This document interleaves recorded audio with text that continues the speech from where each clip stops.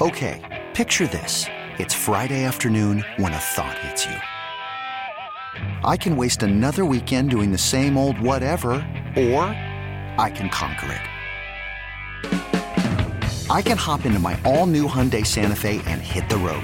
Any road. The steeper, the better. Because my all-new Santa Fe is available with H-Track all-wheel drive, so I can hit the trail without a worry in the world. Heck, with 3 rows and best-in-class rear cargo space, I can pack the whole family in with all our gear.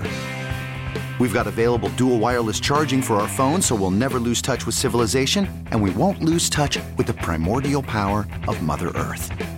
So which is it? Waste the weekend or do something a little more epic? And conquer it in the all-new Hyundai Santa Fe.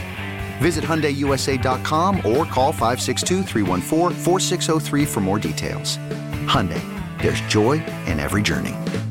This episode is brought to you by Progressive Insurance. Whether you love true crime or comedy, celebrity interviews or news, you call the shots on what's in your podcast queue. And guess what? Now you can call them on your auto insurance too with the Name Your Price tool from Progressive. It works just the way it sounds. You tell Progressive how much you want to pay for car insurance, and they'll show you coverage options that fit your budget. Get your quote today at Progressive.com to join the over 28 million drivers who trust Progressive. Progressive Casualty Insurance Company and Affiliates. Price and coverage match limited by state law. Hi, everybody. Welcome back to WFAN's Baseball Insiders Yankees podcast for Thursday, April 8th. Yankees lost a tough one on Wednesday night in extra innings. I'll get to that part in a minute. But the Yankees lost 4-3. They're 3-3 to start the year. They begin a series against the Rays, their first road trip of the year, coming up on Friday afternoon.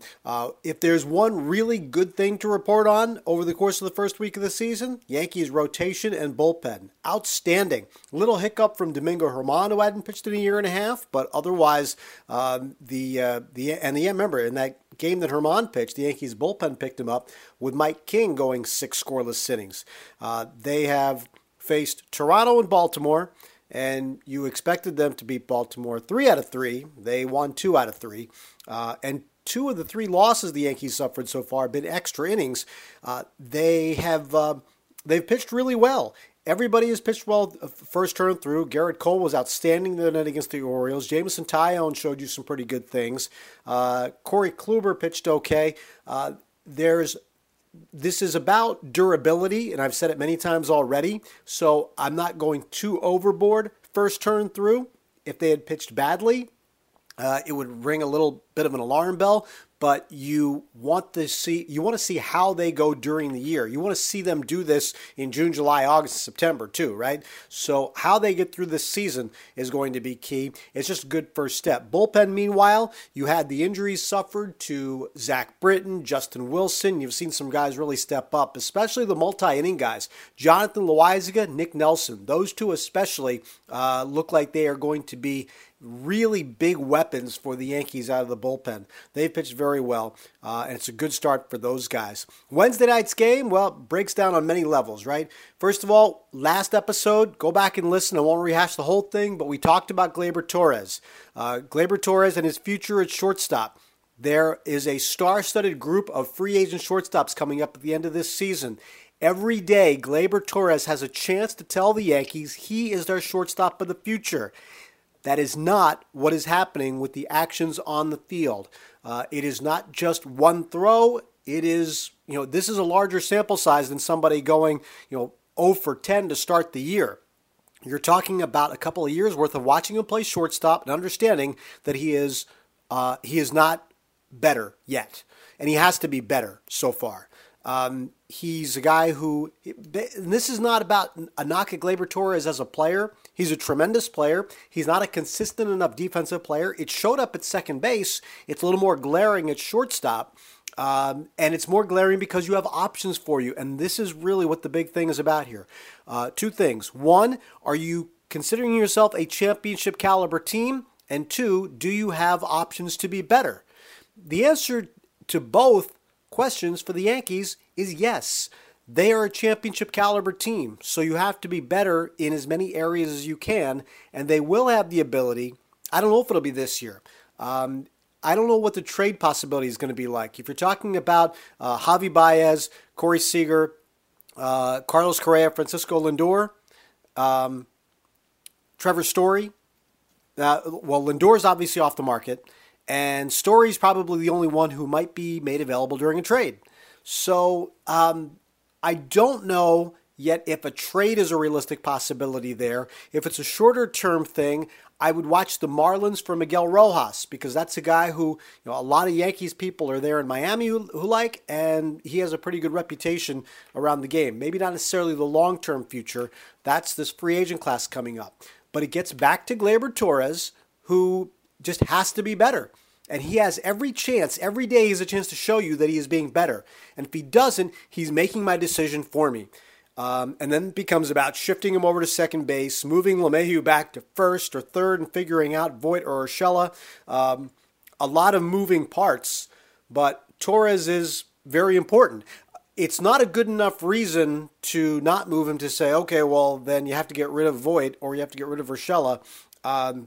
It's hurting you too much right now.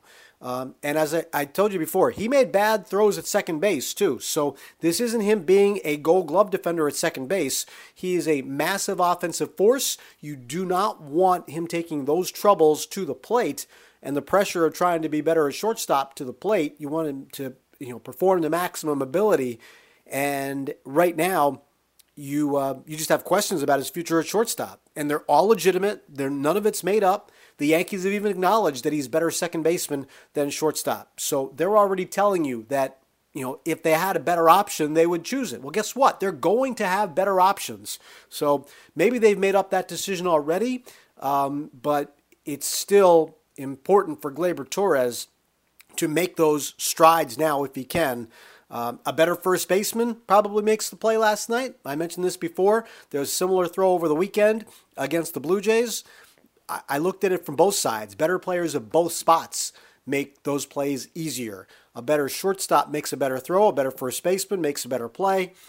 If it's Javi Baez throwing to Anthony Rizzo, I have no issues with that play because it's going to be made. And it didn't get made last night, didn't get made over the weekend, and it's starting to become a little bit of a problem. Aaron Judge did not play, sore left side. This is kind of a broken record because of all the injury problems that Aaron Judge has had.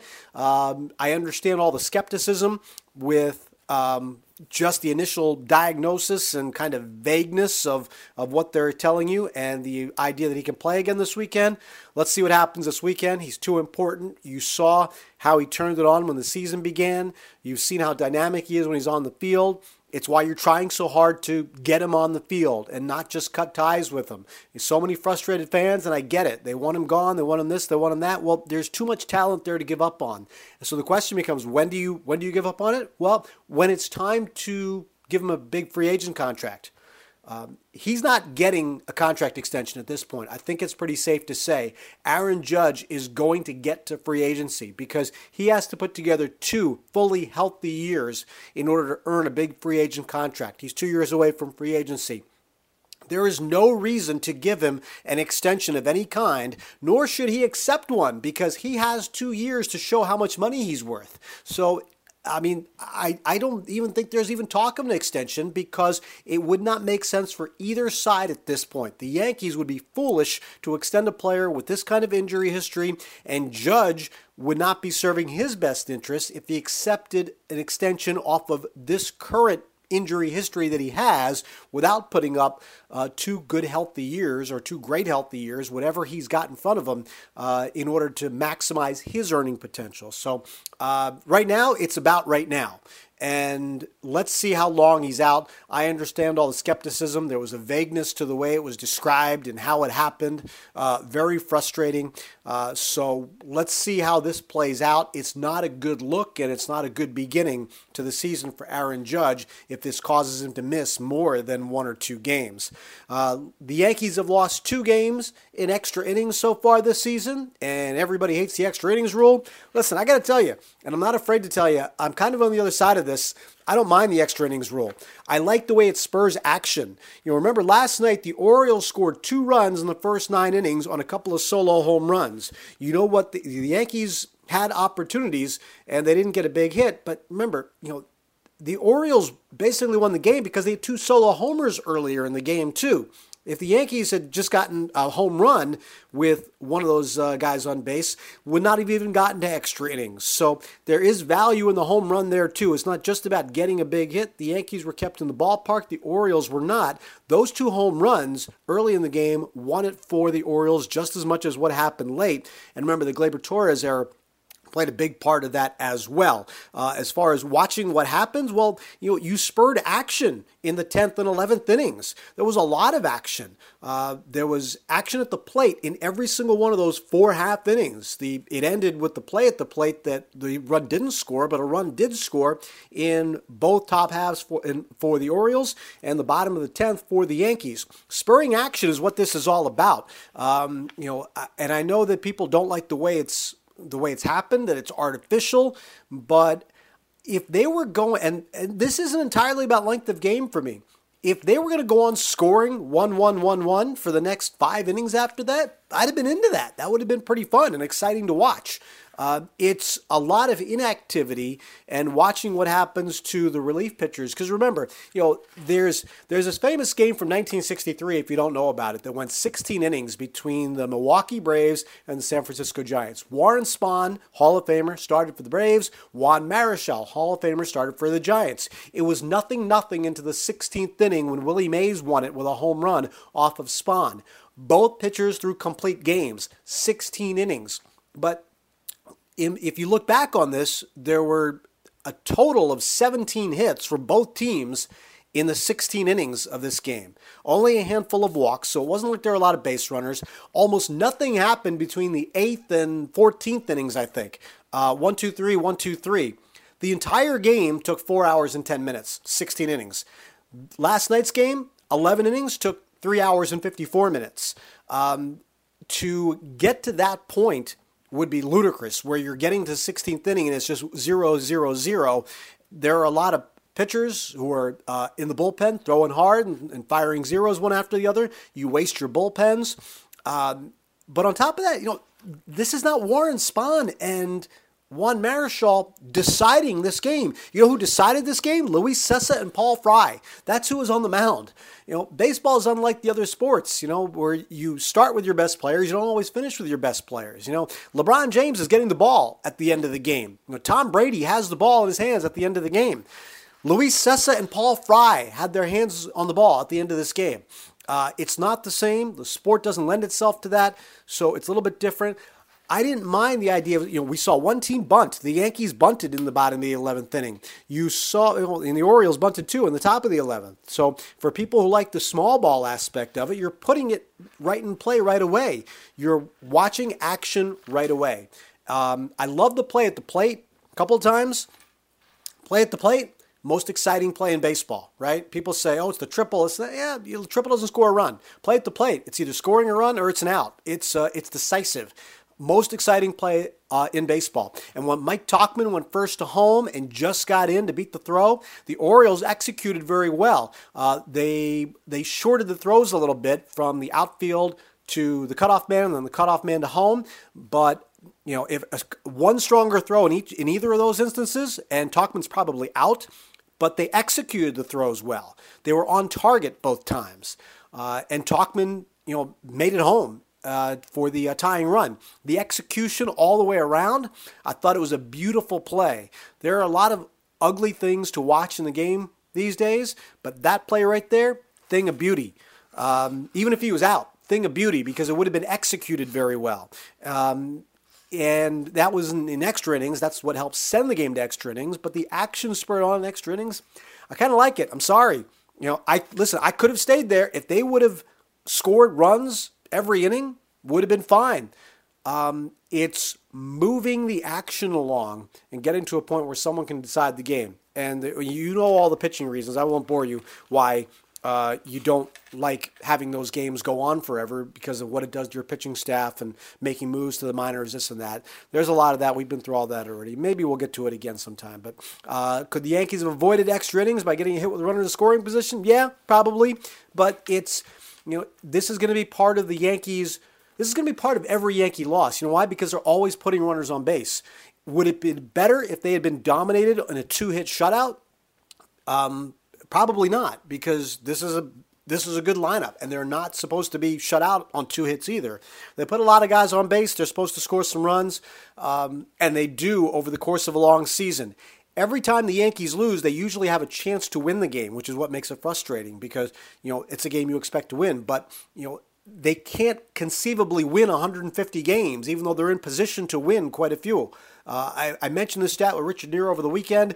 2 years ago, when they won 103 games, they lost 30 games by either 1 or 2 runs. They're in every one of those games. But guess what? They were not going to win 133 games that year. You're asking them to achieve a level that just is statistically impossible. So wait for the season to play out. I know this is a fear that this is what leads them to losing in October, but the way the game is played, you look to put men on base every chance you get, and you see how it plays out on the nights when you're able to plate some. And last night was frustrating for a number of reasons. That is absolutely one of them. It's maddening to watch guys left on base. But when you get guys on base over the course of 6 months, you win a lot of ball games, and that's how they look at it. And it's an offensive philosophy that equals a lot of runs scored and a lot of wins in the regular season. I know you think it's not a formula for success in the postseason, but it really kind of is. You just have to break it down. Not every postseason loss is covered by one blanket, this is why they lose. A lot of different reasons for them, and we'll get into that maybe later on. There's a lot of time to discuss that because there's a lot of time till October. I say all the time, you cannot fast forward to October. Let's just figure out what's happening now. For now, the Yankees open a series against the Tampa Bay Rays on Friday, and it's their first road trip. They are 3-3 after the first week of the season. I want to remind you to come back here a couple times every week and subscribe to WFAN's Baseball Insiders, My Yankees Reports, Ed Coleman's Mets Reports will be delivered right to you. Subscribe, review, all that jazz. You can find us on Odyssey and on Apple Podcasts, wherever you get your podcasts. I'm Sweeney Murdy. Thanks for listening. This episode is brought to you by Progressive Insurance. Whether you love true crime or comedy, celebrity interviews or news, you call the shots on what's in your podcast queue. And guess what? Now you can call them on your auto insurance too with the Name Your Price tool from Progressive. It works just the way it sounds. You tell Progressive how much you want to pay for car insurance, and they'll show you coverage options that fit your budget. Get your quote today at Progressive.com to join the over 28 million drivers who trust Progressive. Progressive Casualty Insurance Company and Affiliates. Price and coverage match limited by state law. Okay, picture this. It's Friday afternoon when a thought hits you. I can spend another weekend doing the same old whatever, or I can hop into my all-new Hyundai Santa Fe and hit the road. With available H-Track all-wheel drive and 3-row seating, my whole family can head deep into the wild. Conquer the weekend in the all-new Hyundai Santa Fe. Visit HyundaiUSA.com or call 562-314-4603 for more details. Hyundai, there's joy in every journey.